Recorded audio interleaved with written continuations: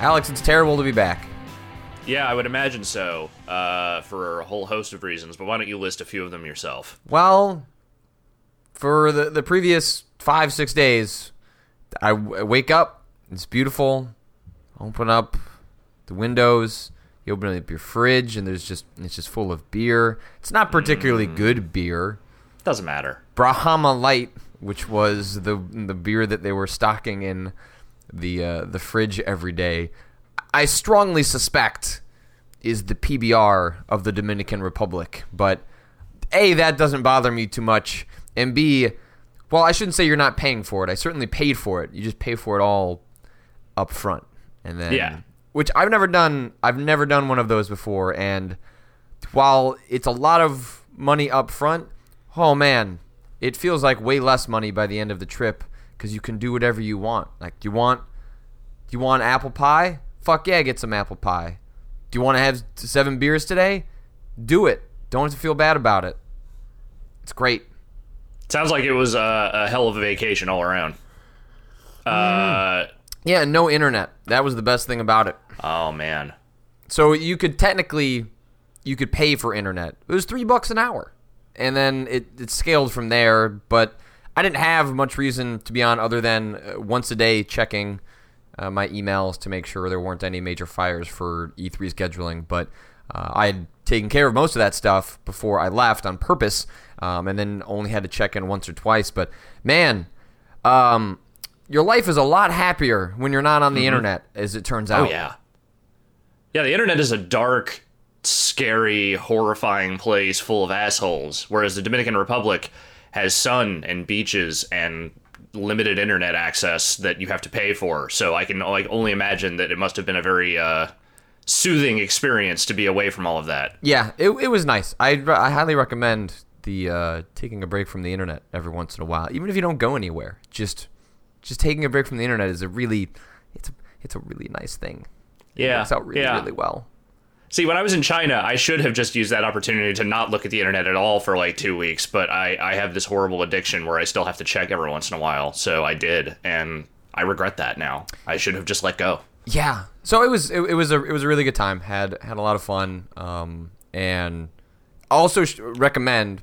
This is one thing I had a chance to do that I imagine most people don't get a chance to do because it's not exactly. I wouldn't necessarily categorize it under fun, but so part of the reason we went to the Dominican Republic was because my dad was one of the higher ups at this company, Riddell, who makes a lot of football equipment and other sports equipment, and one of the factories they oversee is one in the Dominican Republic, and they were huge fans of my dad and actually ended up dedicating a building to him in the factory down there. And so when my wife and I and a couple we went with were trying to figure out where should we go, I was like, well, I can't imagine that one day I'm going to wake up and be like, I should fly to the Dominican Republic and go see that factory. So what if we went to the Dominican Republic and then also made a point of going to the factory? And the factory itself is located in Santo Domingo, which is long way away from the nice illusion that this country tries to present as what everything the Dominican Republic is about. You know, the Dominican Republic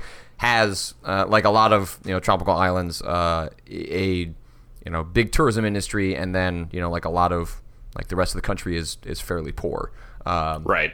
And that is true of the Dominican Republic too, especially in Santo Domingo. And the Dominican Republic is a Spanish colony that it borders a French colony, Haiti, which obviously is its own like really sort of upsetting mess. But so we had a chance to actually go through. It's a 3-hour drive to get to the factory from where our all-inclusive was.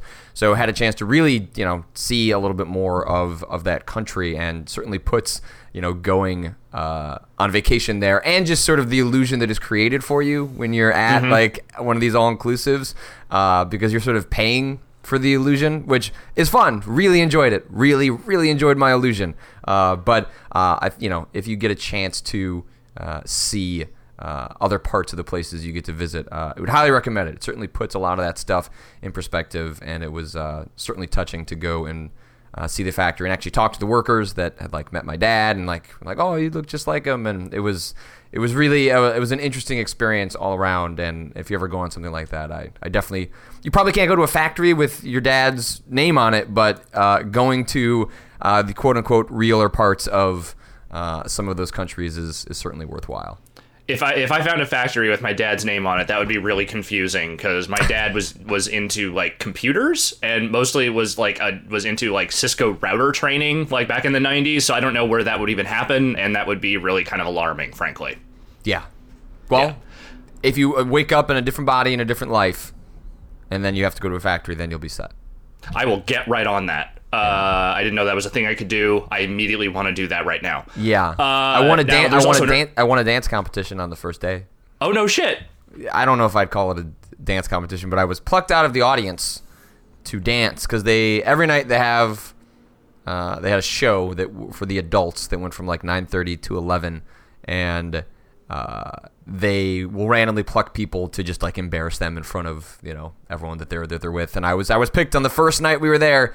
And I had to do some embarrassing dance, and I managed to get a USA chant going, and then I won because they did the awards based on who got the loudest cheers, and I was doing the Hulk Hogan like wrap around your ear, get the crowd going. It was very effective, very effective. I ended up winning. I got an extremely large T-shirt that does not fit me, but maybe in 20 years, I'll be able to fill it out. Let's hope not, because that doesn't necessarily speak well of your health. But also, while you were there was an earthquake, but you had nothing to do with that, right? No, so apparently there are earthquakes all the time in that region, but they often take place in the ocean. So you'll feel them a little bit. But yeah, I think on Wednesday, when I did pay $3 to flip on the internet, just got a flood of like DMs and texts from Vinny. It's just like, oh, like, are you fucking okay? Like, what the hell is going on? And I'm like, what happened? Like, did something happen on your end? Like, do you not know I'm on vacation? That there's a reason I haven't been online for several days? It's like, no, there was an earthquake. It's like, oh, and I guess it happened like 30 miles offshore, and I guess sometimes it will be felt, on shore, but that was not the case for us. So it was very kind of Vinny to freak me the hell out that something was wrong. Well, considering the last time something like that happened in that region, it was the whole Haiti situation, which was, a pretty massive disaster, all things considered. Though, as soon as I heard earthquake in Dominican Republic, I looked up, it was like a 5, no injuries or damage reported yet. And I was like, oh, well, he's probably fine. Yeah. No, we were all good, but I certainly appreciated people asking about it. And it made me break my Twitter rule. I went on and at least tweeted that I was okay. Which seemed like the reasonable thing to do, but it's nice of you. Yeah, no, I had a great time. Certainly would have enjoyed having a vacation after E3 as opposed to pre E3, but the way a lot of these sort of like vacation packages work out, once kids get out of school, the prices go whoop. So a lot of families go on these things because they have places for kids to get watched and things like that. So there were a lot of families there even when we were there, but they were a lot of really, really young kids that weren't necessarily in school yet. And I guess like everything skyrockets starting in June because everyone's out of school and is doing summer vacation. So took it when I could, and definitely it's one of those things that I now realize why people like at the end of it, it's like, well, we got to plan this next one. I can't live life knowing that I don't have another one of these on the horizon. So there must always be a vacation somewhere down the road, a carrot at the end of the stick. I understand why people go on vacation now. I never do that. I never ever go on vacation, which is stupid. My vacation days constantly go to waste. But I think I need to change that.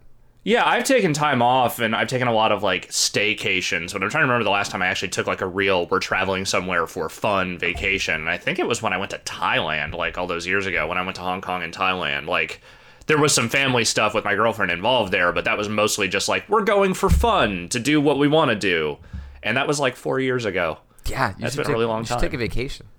Maybe I should. Yeah, maybe sometime this year. We'll see. Yeah. So, a lot of stuff happened. I picked a week where a lot of news occurred, it seems, and we'll get to some of that. But what have you been up to? Oh God, this week. So I played through the new Wolf Among Us episode, which I did a recap of, went up yesterday. That did not take up very much of my week because that episode's only about an hour long. Wait, really? Yeah. Oh man, is it a good hour? No. It's about 25 minutes of good and 35 minutes of why are you stretching? It's a lot of stretching for time in a short episode, which is not a real good look. That episode's a real bummer. It doesn't. I mean, it sets up some stuff for the last episode that I think will be good. But it definitely is a lot of table setting, and it's not very good table setting. It's like introducing characters that aren't that interesting. There's a whole bit where like you go to the butcher shop of the butcher, the baker, the candlestick maker, that whole thing, and you find out he's been taken over by, you know, the omnipresent Crooked Man organization. And it's like one of those scenes that you go to like in a Law and Order episode where they, you know, they're starting to find out there's a larger thing going on. They go to a business, they find out that this person is involved. They talk to him for like 3 minutes. Maybe they interrogate him for another minute after that, and that's it. But it goes on forever. Like you are just talking to this guy about his, you know, sad life and having to give himself over to this criminal organization forever. And it's not that interesting for very long, and that's what that episode is full of, just moments that feel like they're going on for way too long, even though there's not that much in the episode. It seems like the episodic structure of The Wolf Among Us, is odd. I can't tell how much of that is...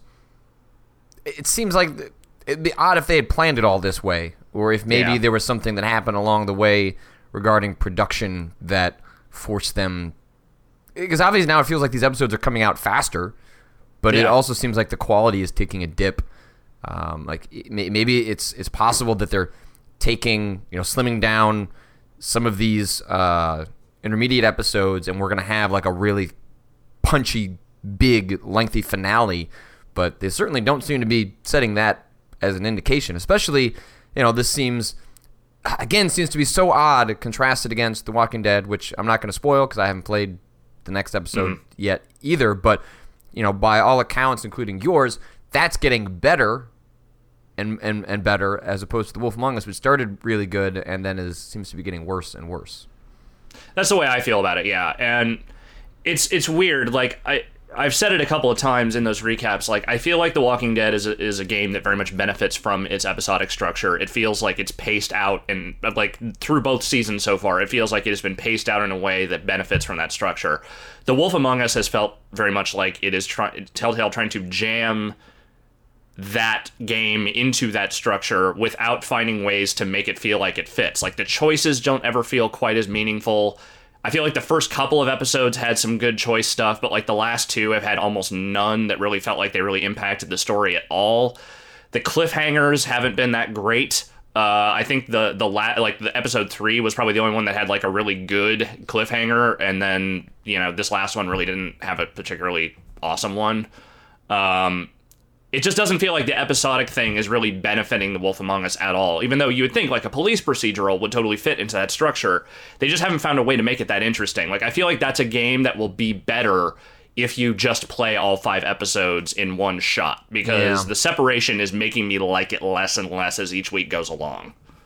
Yeah, I mean, the fact that it would only be an hour, that seems really skimping it, unless that is an hour with a lot of impact and, you know, but for that to just be table setting seems like something's a little bit off about, you know, hard to know without getting better insight into the production schedule of that series. But really disappointing, because I truly was, that first episode is fantastic.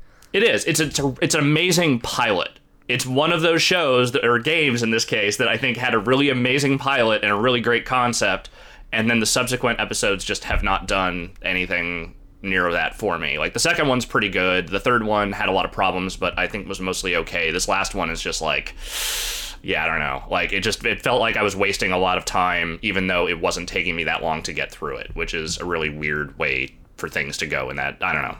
I'm bummed out by it, because I want to be excited for that finale, but at this point, like, I don't know if I really care. I mean, I'm going to play it, obviously, but I'm just sort of like, I don't know if I really care that much.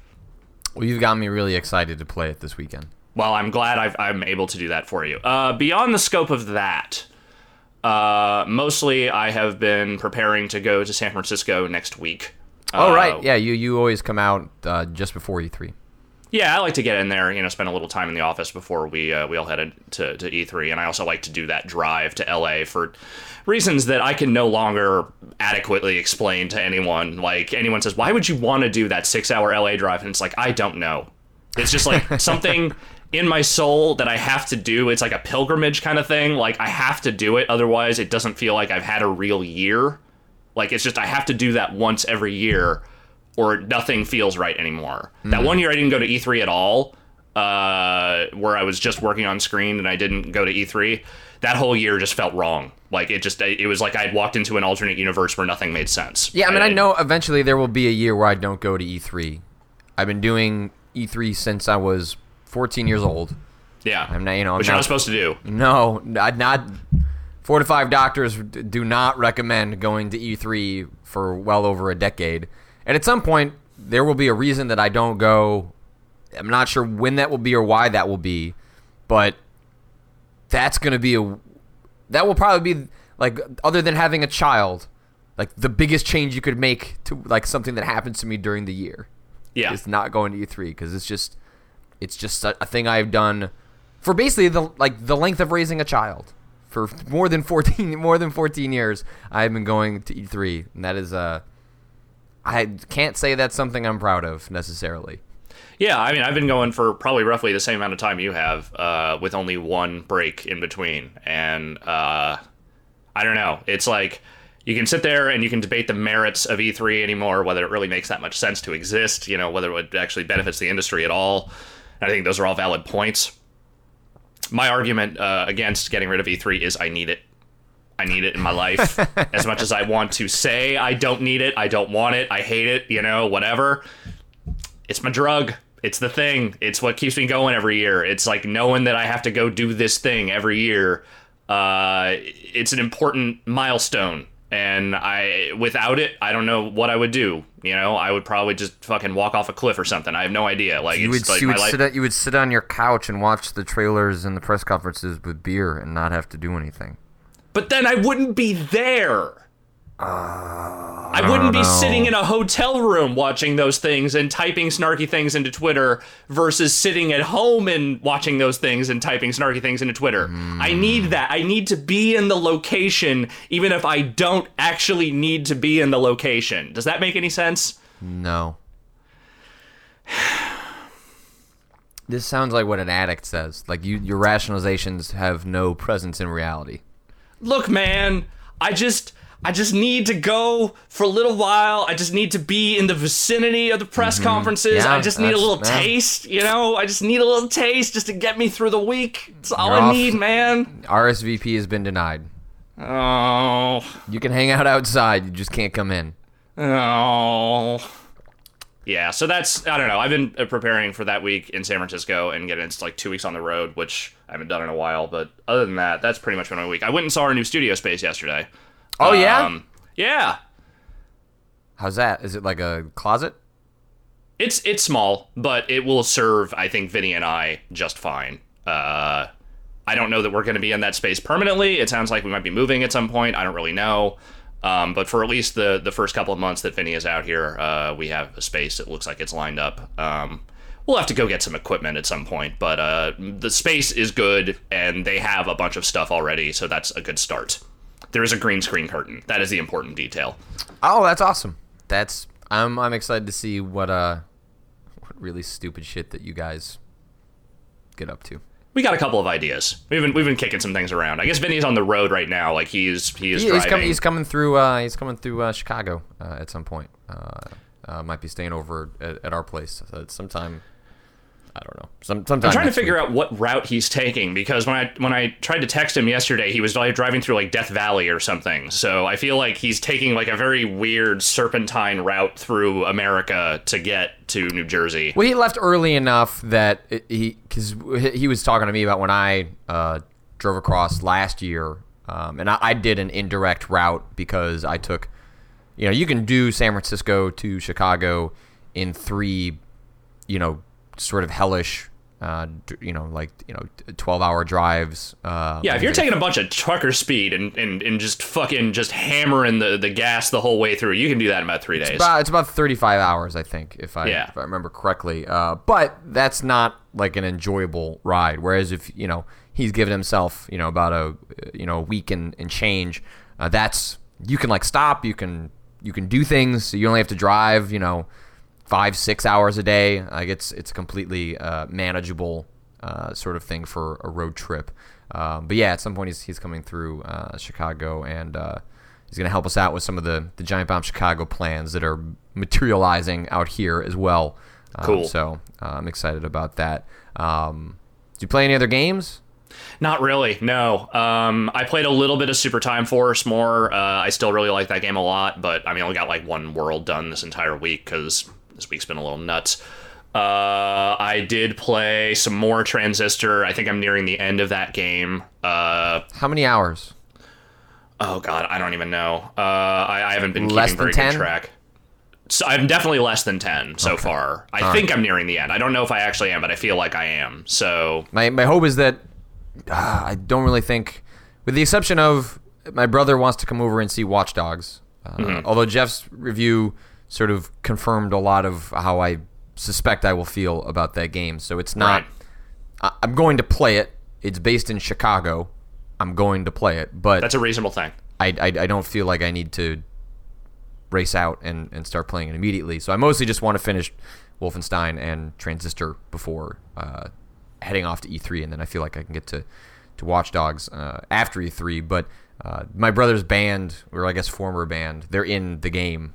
Oh, really? Have you heard about some game called Watch Dogs? It's like, yeah. He's like, we're an unlockable song, because they're a Chicago band, I guess. So they got some local flavor. His band was the Audition. I don't know if the band is ever completely broken up, but they're certainly not active at the moment. Right. But I guess they are in the game in some capacity. So he's like, I need to come over and see that. I was like, okay.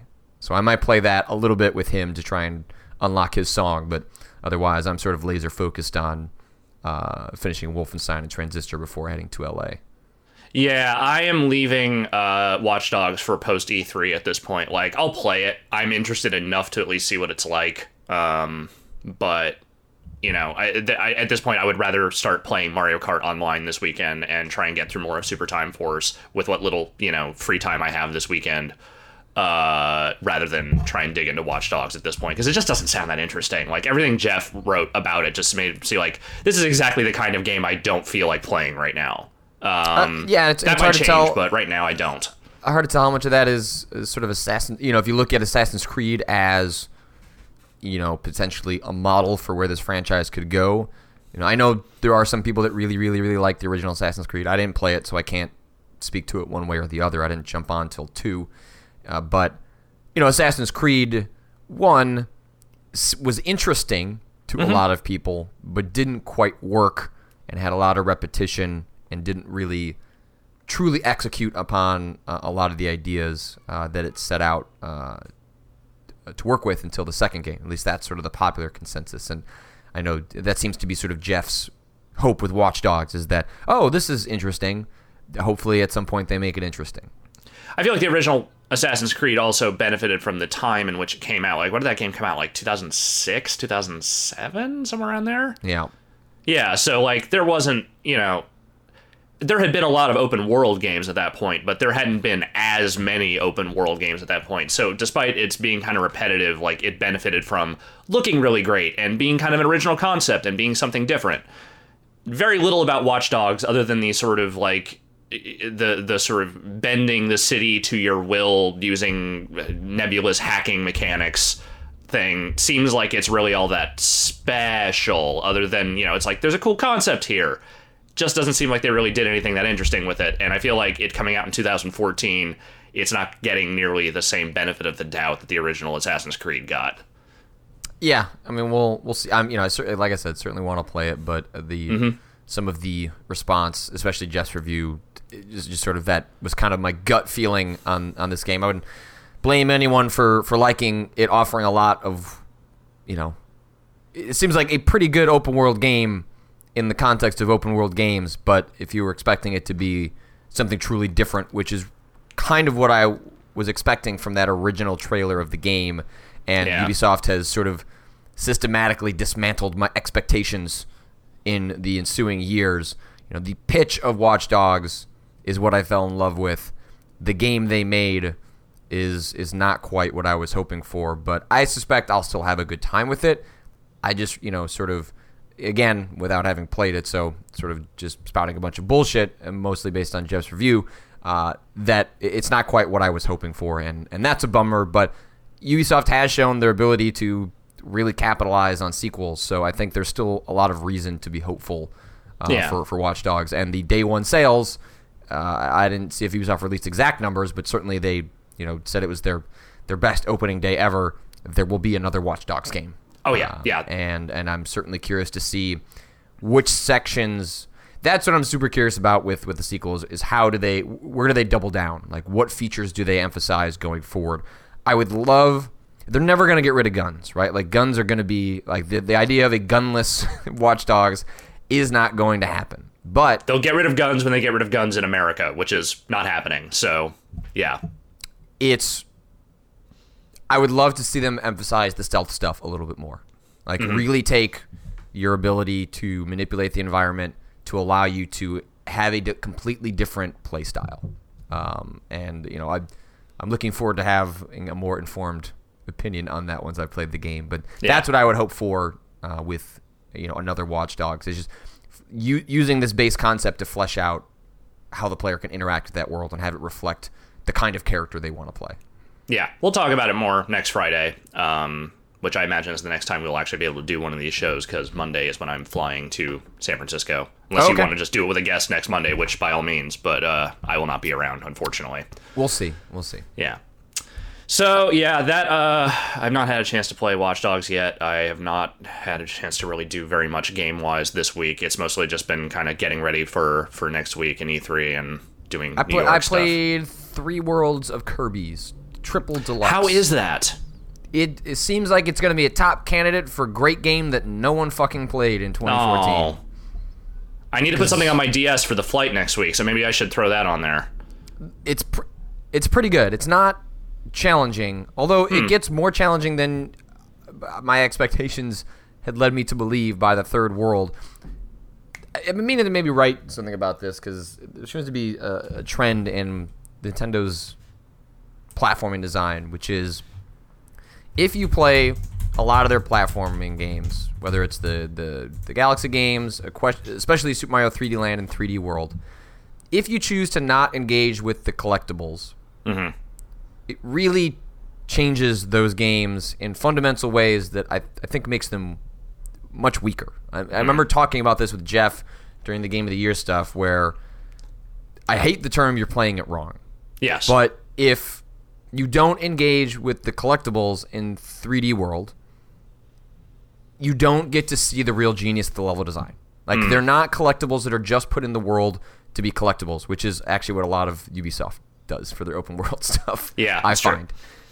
It feels really just like buffering and padding in the world to give you something to do, not necessarily really meaningful expressions by the designers. And I think that is not the case especially in Super Mario 3D World and 3D Land, where those collectibles really push you to use the abilities of the characters and the expressiveness of the player's actions in order to get that stuff. And it makes the games much more difficult, much more interesting, and not necessarily more in line with the difficulty of the older platform games that Nintendo used to design, but it gets a little bit closer, and it seems, maybe in the interests of trying to continue to reach wider audiences, Nintendo has hidden essentially difficulty levels behind collectibles. Yeah. And that's also true in Kirby to a lesser extent, because Kirby is never meant to be a particularly difficult game. But in Triple Deluxe, like a lot of the really genius moments in the level design come out of searching for the stuff they have hidden in the game. And if I wasn't looking for that stuff, it really would just be boringly moving left to right and not really having to engage with any enemies. And it would be a much less interesting game. And if someone, because they're not a requirement, you could see, like, especially, I've always had this conversation with Jeff, because, he's always just like, well, if it doesn't make me want to do it, then why should I do it? And that's a totally reasonable position to take. But I was like, but you're missing out on this much better game. And you're missing out because Nintendo's not forcing you to do it. And I think it's a very deliberate design choice on their end. But, man, I really think it locks away much better games within these games that not necessarily everyone gets a chance to see because you don't have to do it. Well, it feels like the middle ground for that was sort of like Super Mario 3D World, because that's a game where those stars are how you progress. You know, it's like you can beat the levels and then, you know, you'll get, if you just get 1 or 2 or whatever, you'll get to a decent point. But once you get to like that halfway point in the game, you need to have a lot of those stars. Otherwise, you can't really get to the next world. So it's like, yeah, you can just kind of get through the level and complete it without, you know, collecting the stars or whatever. But then you go back and you're like, oh, wait, I can't get into that castle because I didn't get those stars. So, like, I guess that's maybe, like, kind of more like the middle ground of that. My girlfriend hated that when we were playing Mario World because she doesn't necessarily love going around looking for collectibles and finds that kind of frustrating because, I mean, admittedly, some of those stars were a little hard to get. Most of them weren't, but a few were. So she would make me go back and be like, just replay those levels and just go get those stars, and then I'll join back up when you're done. So that was not my favorite thing, going back and having to get some of those stars that we didn't bother to get while playing co-op. But at the same time, I agree, it does make the game much more challenging when you do have to go for that stuff and you are actively looking for that stuff. It makes it a lot more interesting. As someone who was very willing to blow past a lot of collectibles in a lot of games when that wasn't really a requirement, I kind of had my eyes opened a little bit when I realized, oh, wait, I need to do this, and doing this is actually making it more fun in a lot of ways. Well, and I think this is the rub that, you know, Jeff and I were talking about, is I don't like the fact that it locks stages behind that collecting aspect, because I think that reinforces a stereotyped idea that collectibles are just collectibles to gate you, as opposed to them being sort of a carrot in order for you to play differently, or to, you know, to challenge you to try new ways of interacting with the world. But when you're just gating stages, then you may, you know, because so many games do collectibles so poorly, I don't blame anyone for just going, well, you know, screw that noise. That's just annoying that they're locking things behind, forcing me to go back through stages again, and it feels just like padding. So it's a really difficult thing to try and pull off. You know, NYC New York points out that he likes the way the older 3D ones did it, where the goal was explicitly to collect the stars. Right. So that, you know, like in Mario 64, when you go into a stage, the reason you're replaying it is because it was a different objective in order to grab the star on that stage. And I totally agree. I think that is a much better way of melding the idea of collecting these objects, because it's the explicit objective. You know, that's the reason you're playing this game, or these stages, or the reason you're in this stage again, is because, oh, well, now it's a time trial. And, you know, part of that design may have, you know, that may have been a technological limitation or a content limitation, but I think that's a much better melding of asking the player to do different things within the same level, without it feeling like it's a collectathon to pad out the game experience. And I don't know, it got me thinking about that, because the way Nintendo has evolved that design, you know, in the last like 5-10 years is really interesting. And I think, unfortunately, creates, if you just follow what the game is the bare minimum of, you end up playing a far less interesting game than what is actually hidden in the design. And that's kind of a bummer. I forget what got us. You were talking about Kirby. That was what got this conversation going. It's a good game. People should play it. I doubt anyone will. I'm gonna put it. I'm gonna add it to my 3DS today. I'm gonna add that and Mario Golf, so I have some different things to play on the plane. There you go. Yeah. But yeah, there was a lot of news that we should get to. Yeah. We should talk about the biggest news right up front. Let's just get it right out there. All right. Nintendo is making an adapter for the GameCube controller for the Wii U. This is by far the most insane, just absolutely mind-shattering news that could have possibly broken this week. Patrick, how do you feel about this? It seems like a smart move. I guess. I don't know. I fucking hate the GameCube controller the way I have hated a lot of Nintendo controllers over the years. But you don't play Smash Brothers. But I don't play Smash Brothers is the thing, so I don't have that connection to it. Understanding that people who play Smash Brothers and are very into the Smash Brothers scene are very fond of the GameCube controller, this makes perfect sense. As someone who does not play any Smash Brothers really at all, this looks like someone creating a thing to make a worse thing plug into your new thing, and that doesn't sound very appealing to me. But I am not the target audience, obviously. Yeah, I think it's really interesting to see Nintendo, not usually a company that caters, is really going out of their way to give the Smash Brothers audience kind of, it seems like so far, everything they want. You know, they're being way more interested in esports and the competitive scene. They recently revealed, I saw that they're going to have a revenue sharing program with streamers, you know, that put things up on Twitch and YouTube. And, you know, these things are all coming very late, but nonetheless seem to reflect maybe this is part of, you know, Nintendo with their back against the wall, realizing they need to do everything they can to make Smash Brothers the biggest hit possible. Yeah. And part of how you do that is getting the faithful really, really excited. And you get the faithful excited by giving them what they want and, you know, giving them a GameCube adapter, participating in esports, getting an ad revenue share for, you know, the people that are so hardcore enough that they are streaming your games. Like that stuff, I think that those are all linked as part of a larger initiative that, if anything, I don't think the Wii U is, you know, savable in the sense that it's going to become another Wii. But if they are going to ride this out for another 2 years before another hardware platform comes along, they seem pretty convinced that if there's a game that's going to help them do it, Smash Brothers is it. And they're probably right. I mean, that is the game that is, you know, so to speak, reach across the aisle and get people that are not necessarily interested in buying a Wii U otherwise to get one, because there are enough people, I think, that are into the whole Smash Brothers thing, whether it's competitive or just for fun, that, you know, that game probably will make a very strong case for buying one of those systems. Here's the question I have. Are they actually going to re-release new GameCube controllers? Like, is that a thing they're going to put in stores at this point? Or are they just banking on everyone already having at least one floating around somewhere? Yeah, this is like the hardcore of the hardcore. If you care enough, if you care about this news, you have a GameCube controller somewhere. Or go to eBay. I suspect they are not going to fire up the manufacturing for a new GameCube controller. I mean, I guess maybe it's possible that they would do some sort of special edition, you know, or something like that, but I think this is very much, if you care about this accessory, you still own a GameCube controller. Who's to say they don't have a warehouse full of unsold GameCube controllers just somewhere in Japan that they couldn't just repackage and throw those out there as like a limited edition Wii U game controller, you know, like that? That could work.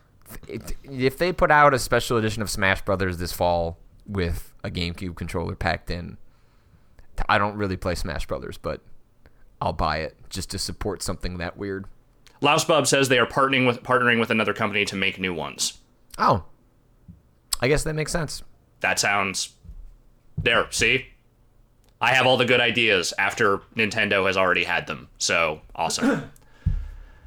That's pretty funny. Yeah. New GameCube controllers. This is how desperate Nintendo's got. They have to make new GameCube controllers. Things have gotten so bad for the Wii U that they have to pretend that the GameCube was the glory days. Yeah. Hey, the GameCube had a lot of great games. The GameCube did have a lot of great games. It had those tiny discs. I like those tiny discs. I mean, you couldn't. So weird. The audio was terrible on a lot of those games because of them, but I liked how tiny they were. It was a little box. You had a little handle. You carried it around with you like a lunchbox. It was adorable. And I liked how weird that GameCube controller was. I don't necessarily blame you for disliking the controller, but holy shit, man. Don't mistake my meaning. It's a big improvement over, say, the N64 controller, which is an abject disaster. And it's better than, say, like the Wii, like the little plastic nubbin thing that you attach to the Wii remote to do that. It's better than those, certainly. It's still just not a controller I ever had much affection for. But that's because I didn't play Smash Brothers, really. So that all fits together. So that's happening with Nintendo news. That's I'm looking at the photo now. It's a multi-tap adapter too. Oh man. Fantastic. I love it. Good for them. Good for them doing that. Some bummer news. Yeah. A lot of bummer news this week. Is closing. Yes. So everyone is gone for Mythic, who was acquired by EA some number of years ago. They're making the Warhammer Online. What else were they doing? So they made that Dungeon Keeper game that everyone hated. Really? Did Yes. they? They've been making some mobile stuff. They made that Ultima game also, the one that came out on iOS not that long ago. Okay, so it seems like they were sort of EA's go-to studio for, here are some old IPs we don't know what to do with, try and make something interesting on mobile, and seems like a impossible task. Yeah. Yeah, and I mean, the reception for that fucking Dungeon Keeper game was toxic. Everyone was very angry at that game. Ultima at least seemed like it had some thing going for it, but I don't know how well it sold necessarily. And you know what? None of that probably Mythic's fault. They're an internal studio tasked with, hey, make this. I could be wrong. I don't know enough about how that game was made, but wouldn't surprise me if that was a mandate brought down from on high of how this game was going to be sold, not necessarily the way the people who made it wanted to sell it. No, not necessarily at all. Because it didn't seem like necessarily Dungeon Keeper was a bad game. It was a lot of the free-to-play stuff was really gross and exploitative. And well, in this case, the free-to-play stuff, I think, overtook the game. Like, it became the omnipresent, experience. And that it was so pervasive that basically the actual game part was not very playable because of it. Yeah. So it's, the idea that that's what Mythic was reduced to, kind of a bummer, and real unfortunate. Certainly evokes feelings of old EA. Yeah.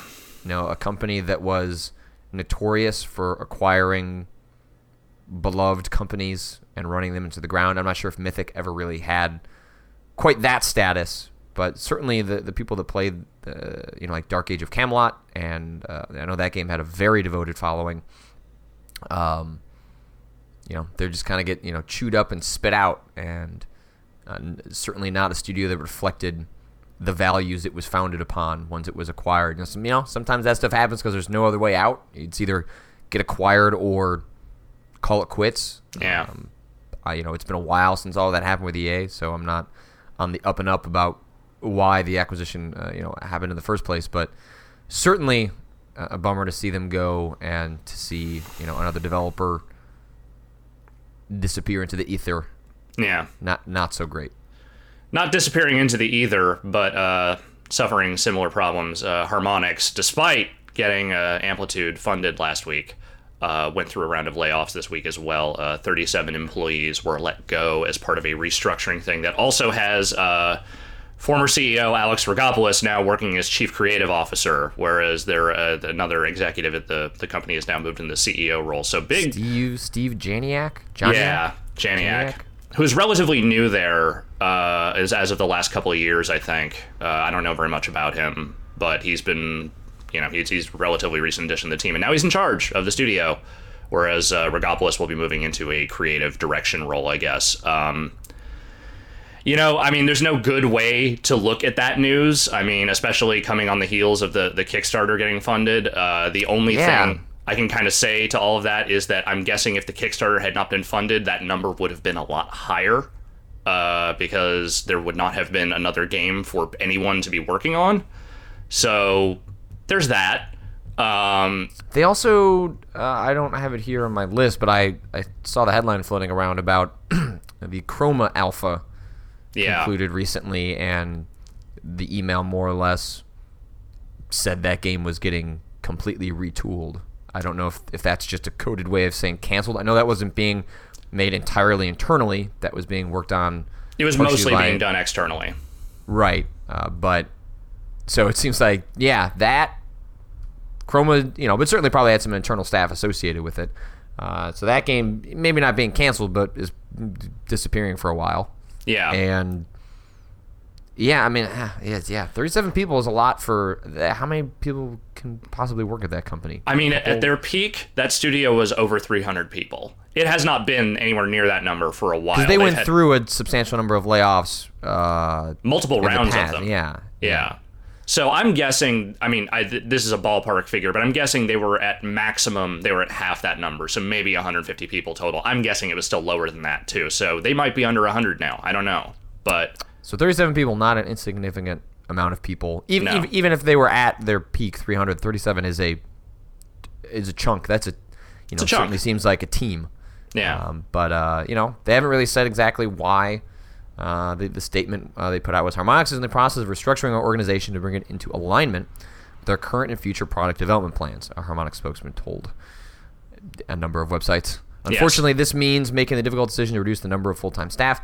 Sometimes stuff like this happens when a project doesn't get picked up into full production, and you can only keep people around for a certain amount of time before, if they've got nothing to fully contribute to, that's unhealthy for the studio as a whole, even if you don't want to get rid of those people. Yeah, and in this case, at least a number of the names that were in that list were people who had been there for a very long time, like people who were very much instrumental in creating the culture of that studio as much as the games. Naoko, who was like one of the leads on Dance Central.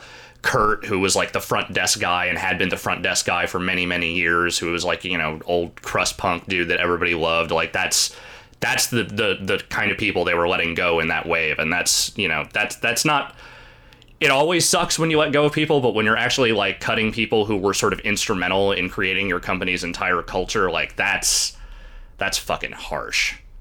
So. Well, bummer. Yeah. Well, hopefully those people, both at Mythic and at Harmonix, find jobs real soon. That is, just seems like job cuts are just kind of something we hear about every couple of weeks. I mean, as always, the internet has sprung to life, and there are jobs page floating around all over social media at this point. There are lists, and various companies are hiring. So it seems like, again, this is the one industry where it feels like anytime this happens, people try to take care of their own, the other people that work in this industry, which is nice to see. Hopefully they land on their feet soon. There's much of consolidation happening in the UK media too. I saw that Future is cutting 170 jobs and like straight up shuttering the online portions of CVG, Edge Online, official PlayStation, official Xbox, and official Nintendo magazines. Really, mostly, I mean, obviously, job losses are crappy all around, but the fact that Edge Online is getting shut down is a bummer because if you don't subscribe to the magazine, that was one of the few places where you saw some of their terrific articles show up online. Hopefully that does, hopefully that continues to show up in some capacity. But, it's weird to hear that a print version is still sticking around while an online version is being shuttered. For sure. That is such a Future move. Like, I'm sorry, that is like the most Future move. Like, let's get rid of the thing that might be successful for us in the long term in order to keep this old business that we think will probably die in a year around because I don't know. Like, that's just the kind of shit Future does. Like, my girlfriend used to work at Future. She worked on their music magazines, which actually made them money. And that was the first thing they sold when they started, rejiggering their U.S. operations. Never mind that our video game magazines don't make any money. Let's sell off the only things that actually are profitable in the U.S. That sounds like what a company does when it's completely on fire. And it's just trying to get whatever money it can before it all implodes. Yeah. Ed Boon teasing a new Mortal Kombat. Yeah. Of course he is. Like, what else were they going to be working on right now? Yeah, I mean, there was a photo that appeared on Reddit. It was a poster that had a spine and the bottom a Mortal Kombat logo and says, "Who's next?" NetherRealm has historically, since starting the working on sort of an alternate schedule with, first, what was it, Mortal Kombat first, what was that, DC something? Mortal Kombat versus DC whatever thing? Are you talking about Injustice, or are you talking about the... No. There was the one before Injustice. Yeah, Mortal Kombat versus DC Universe. Yeah. Sort of started the trend of them alternating between Mortal Kombat and DC fighting games, and that seems like that's going to continue. And I got to admit that last Mortal Kombat sort of scratched my itch. Oh yeah. For another Mortal Kombat. I'm not saying this one won't be fun or interesting or cool, but part of the reason that one was as fun as it was because of the long break it took. And but I will say I am curious to see what Mortal Kombat looks like on current gen tech. So it's got that going for it. But as someone that, actually learned moves and stuff the last time around, I can't suspect I will do that again. I'll play a story mode.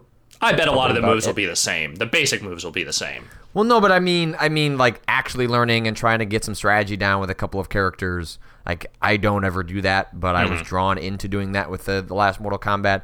Hard for me to imagine doing that again, but we'll see. They certainly have a pretty compelling way of making these fighting games, despite being in 2014 and almost no one else finding a way to make them and be profitable.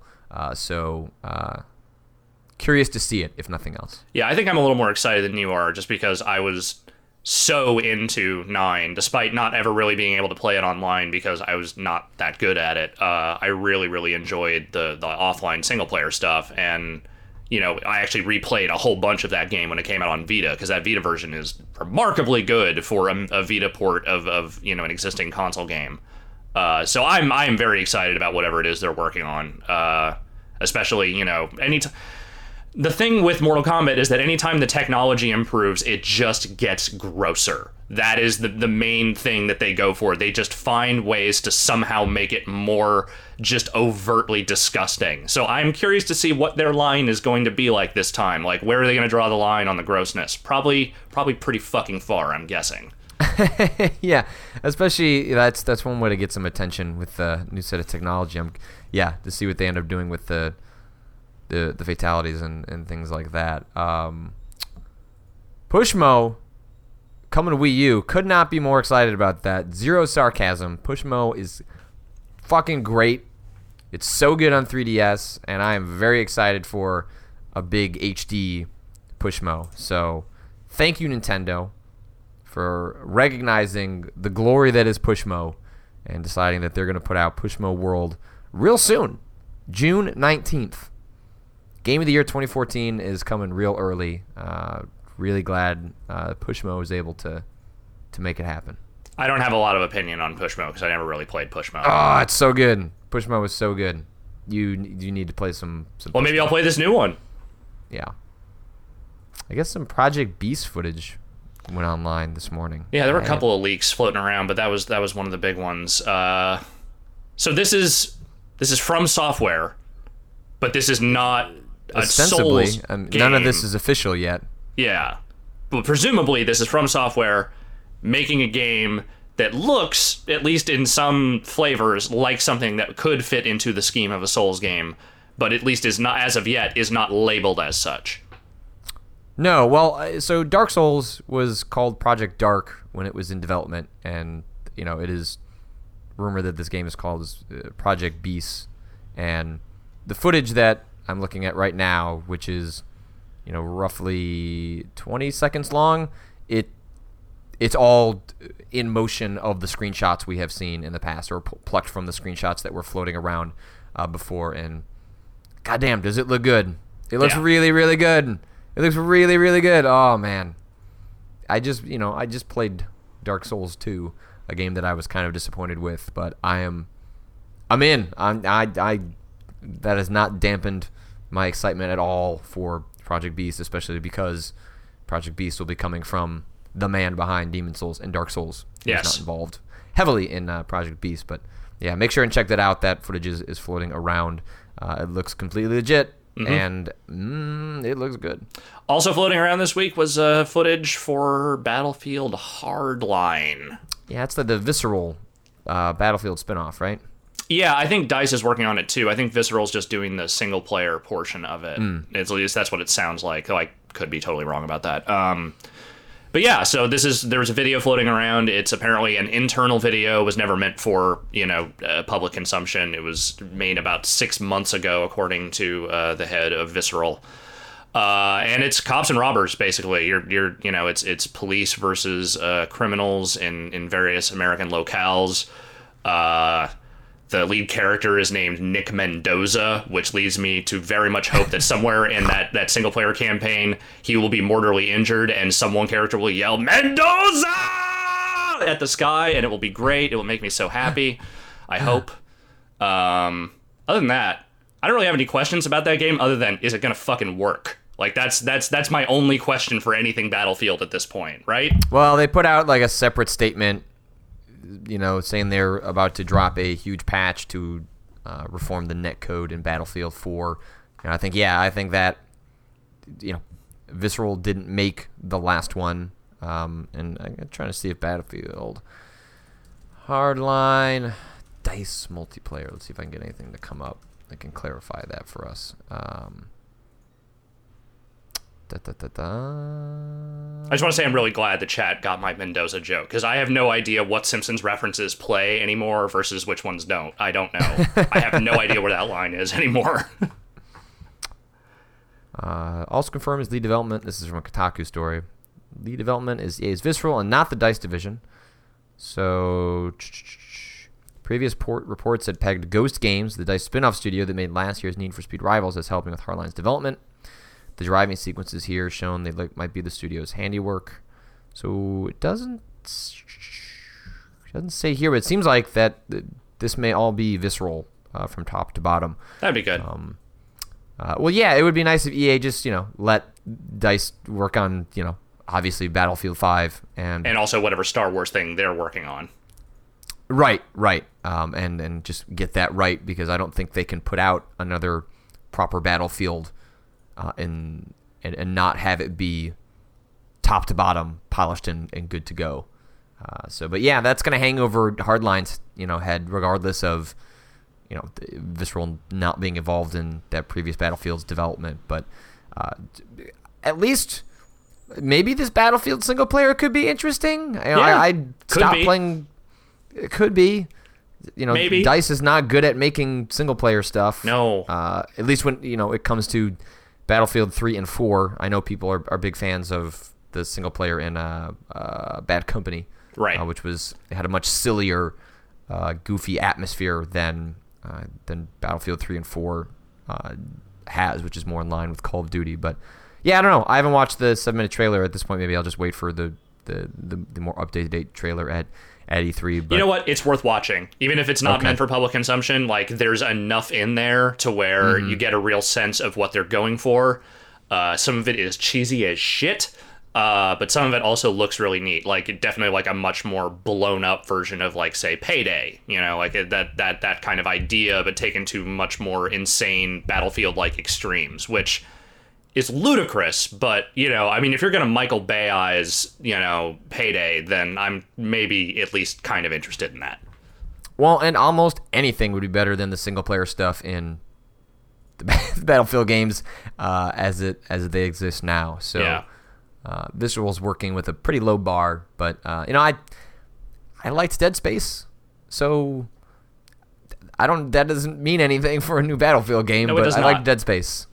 I'm actually just kind of glad they're working on something that isn't like a third-person action game. Like, yeah, I'd be curious to see what they can do with something that's a little bit outside that comfort zone of the Dead Space games and Dante's Inferno and whatever else. Like, yeah, try something different. See how it is.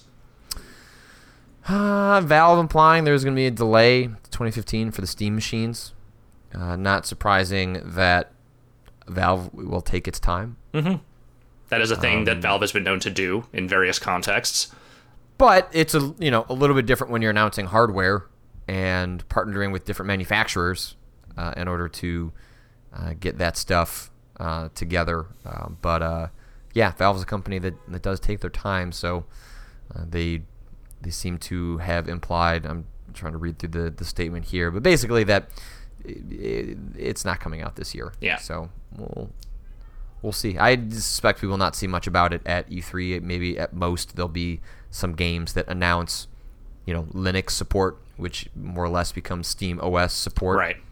But outside of that, I suspect we won't hear much about that till later this year. I've said it before. I'll say it again. I think that's going to be a running theme at E3 this year. Not coming out in 2014. A lot of things, a lot of announcements, almost none of it this year. Yeah. Fall 2014, not looking so hot. There's some stuff. There is, no, for sure. There's gonna be some good games, but compared to what it seemed to be shaping up to be, not quite that. Roundabout That got greenlit. That's coming out sometime this fall. That's going to be great. Yeah. That's going to be the best That game actually more fun than it looked. I know, right? Yeah, I didn't know what to expect out of it, but I actually thought it was really neat. Yeah, I actually enjoyed it quite a bit. Mario Kart 8, Mercedes DLC. Japan only. Still. That's okay. Still weird.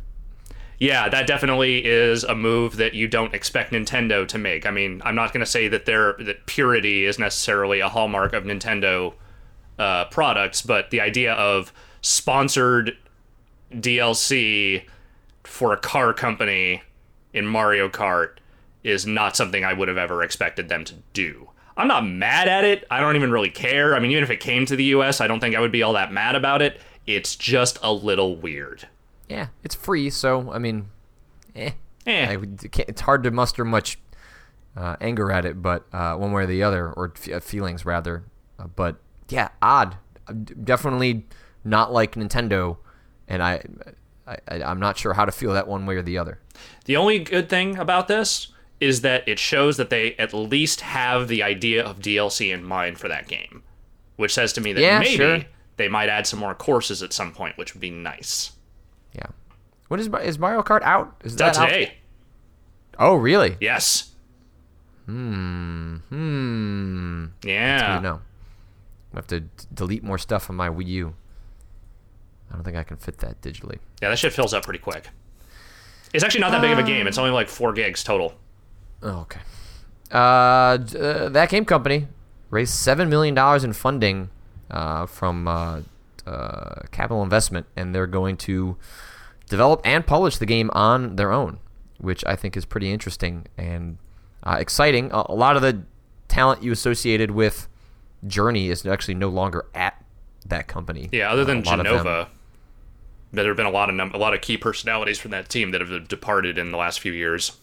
Yeah, so it's not to say that was everyone or that there isn't lots of talent still there, but a lot of the key figures behind Journey are no longer are there. I mean, that makes sense. Like, they took Journey, which was about as critically acclaimed as a game of that scale can get, competing hand in hand with the biggest out there. It's not surprising that people took that opportunity to launch into bigger things on their own. Yeah. But I'm definitely super excited to see what comes of this. It seems like if they're just raising money now, like I doubt we're going to see the game anytime soon. Probably sometime next year. But hey, Genova Chen is making a new game. I'm gonna play it. And it might not be a Sony exclusive this time because he no longer have that yeah, attachment. They said pretty explicitly right after Journey that they intended to go multi-platform.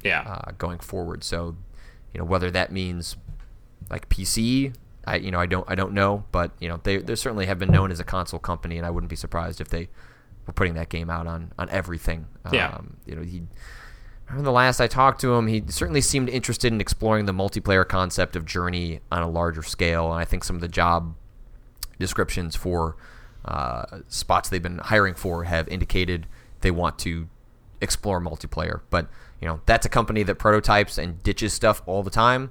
So just because they were hiring for network infrastructure and Genova was interested in multiplayer stuff 2 years ago does not mean that has anything to do with the game they end up putting out sometime in the next couple of years. But looking forward to seeing some of that, and I don't know, that seems, unless there's anything else you wanted to talk about, that seems to broadly touch on a lot of the stuff that's happened. Yeah, I think that covers the majority of the week. There's probably some other stuff, but whatever. At this point, like, I can't even think about it anymore. I have a lot to do before I leave town, so... Yeah, you do. I have a lot to catch up on and continue prepping for our E3 stuff that is not next week, but the week after that. Yeah. And very excited about it. Lots of cool stuff going on. Lots of confirmations for exciting guests. A lot of new faces, a lot of old faces. So it should be good all around. I don't really have much else going on today. It's mostly a catch-up day because I've been gone for 6 days. Tedified asks, what do you think about The Evil Within moving to October? If that means the game is better, I'm okay with that. Also, isn't that the month when you should release a big horror game? Yeah. Yeah. but August is nice and cushy and away from a lot of other big games. Yeah. So while it may thematically fit better, October is also pretty stacked with stuff. Although I guess some games have moved out. That would have been historically where Batman Right. Came out, and they seem to be like switching to a coming soon theme in their trailers, which maybe that means that game is not ready. Not long for 2014. Yeah. But I think you're right that E3 is going to be a lot of, oh, hey, you thought this game was coming out this year? Nope. No. Nope. Let's see. I'm trying to think what I have coming up. Today, I have an interview that will be going up in the dump truck a little bit later with a couple of guys who are trying to kickstart a game based on Chikara, which is an independent wrestling promotion that is completely insane. And it's not a wrestling game. It's a side-scrolling brawler, which is ridiculous. And so I talked to them a little bit about that and what they want to do with that game. So that will go up today. And then next week, we will be recording a new Power Bombcast. Rory and I will grab him by the neck and bring him into a room, and we will record another box office bomb. And then I imagine we will be doing a Mario Kart 8 quick look next week when I'm in town, because I don't think they actually have a copy of that game in the San Francisco office, so I will be the one bringing the Mario Kart to San Francisco. Sweet. That sounds good. Yeah. Looking forward to that. And all right, yeah, so we won't chat on Monday. If I can pull together a guest, maybe we'll do something on Monday, but I got plenty to work on, and there'll be plenty to talk about later. So maybe we'll just reconvene next Friday. But that's a show. That is a show. Alex, I'll see you online, but otherwise, next I see you pretty soon in Los Angeles. Looking forward to it, man. See you then.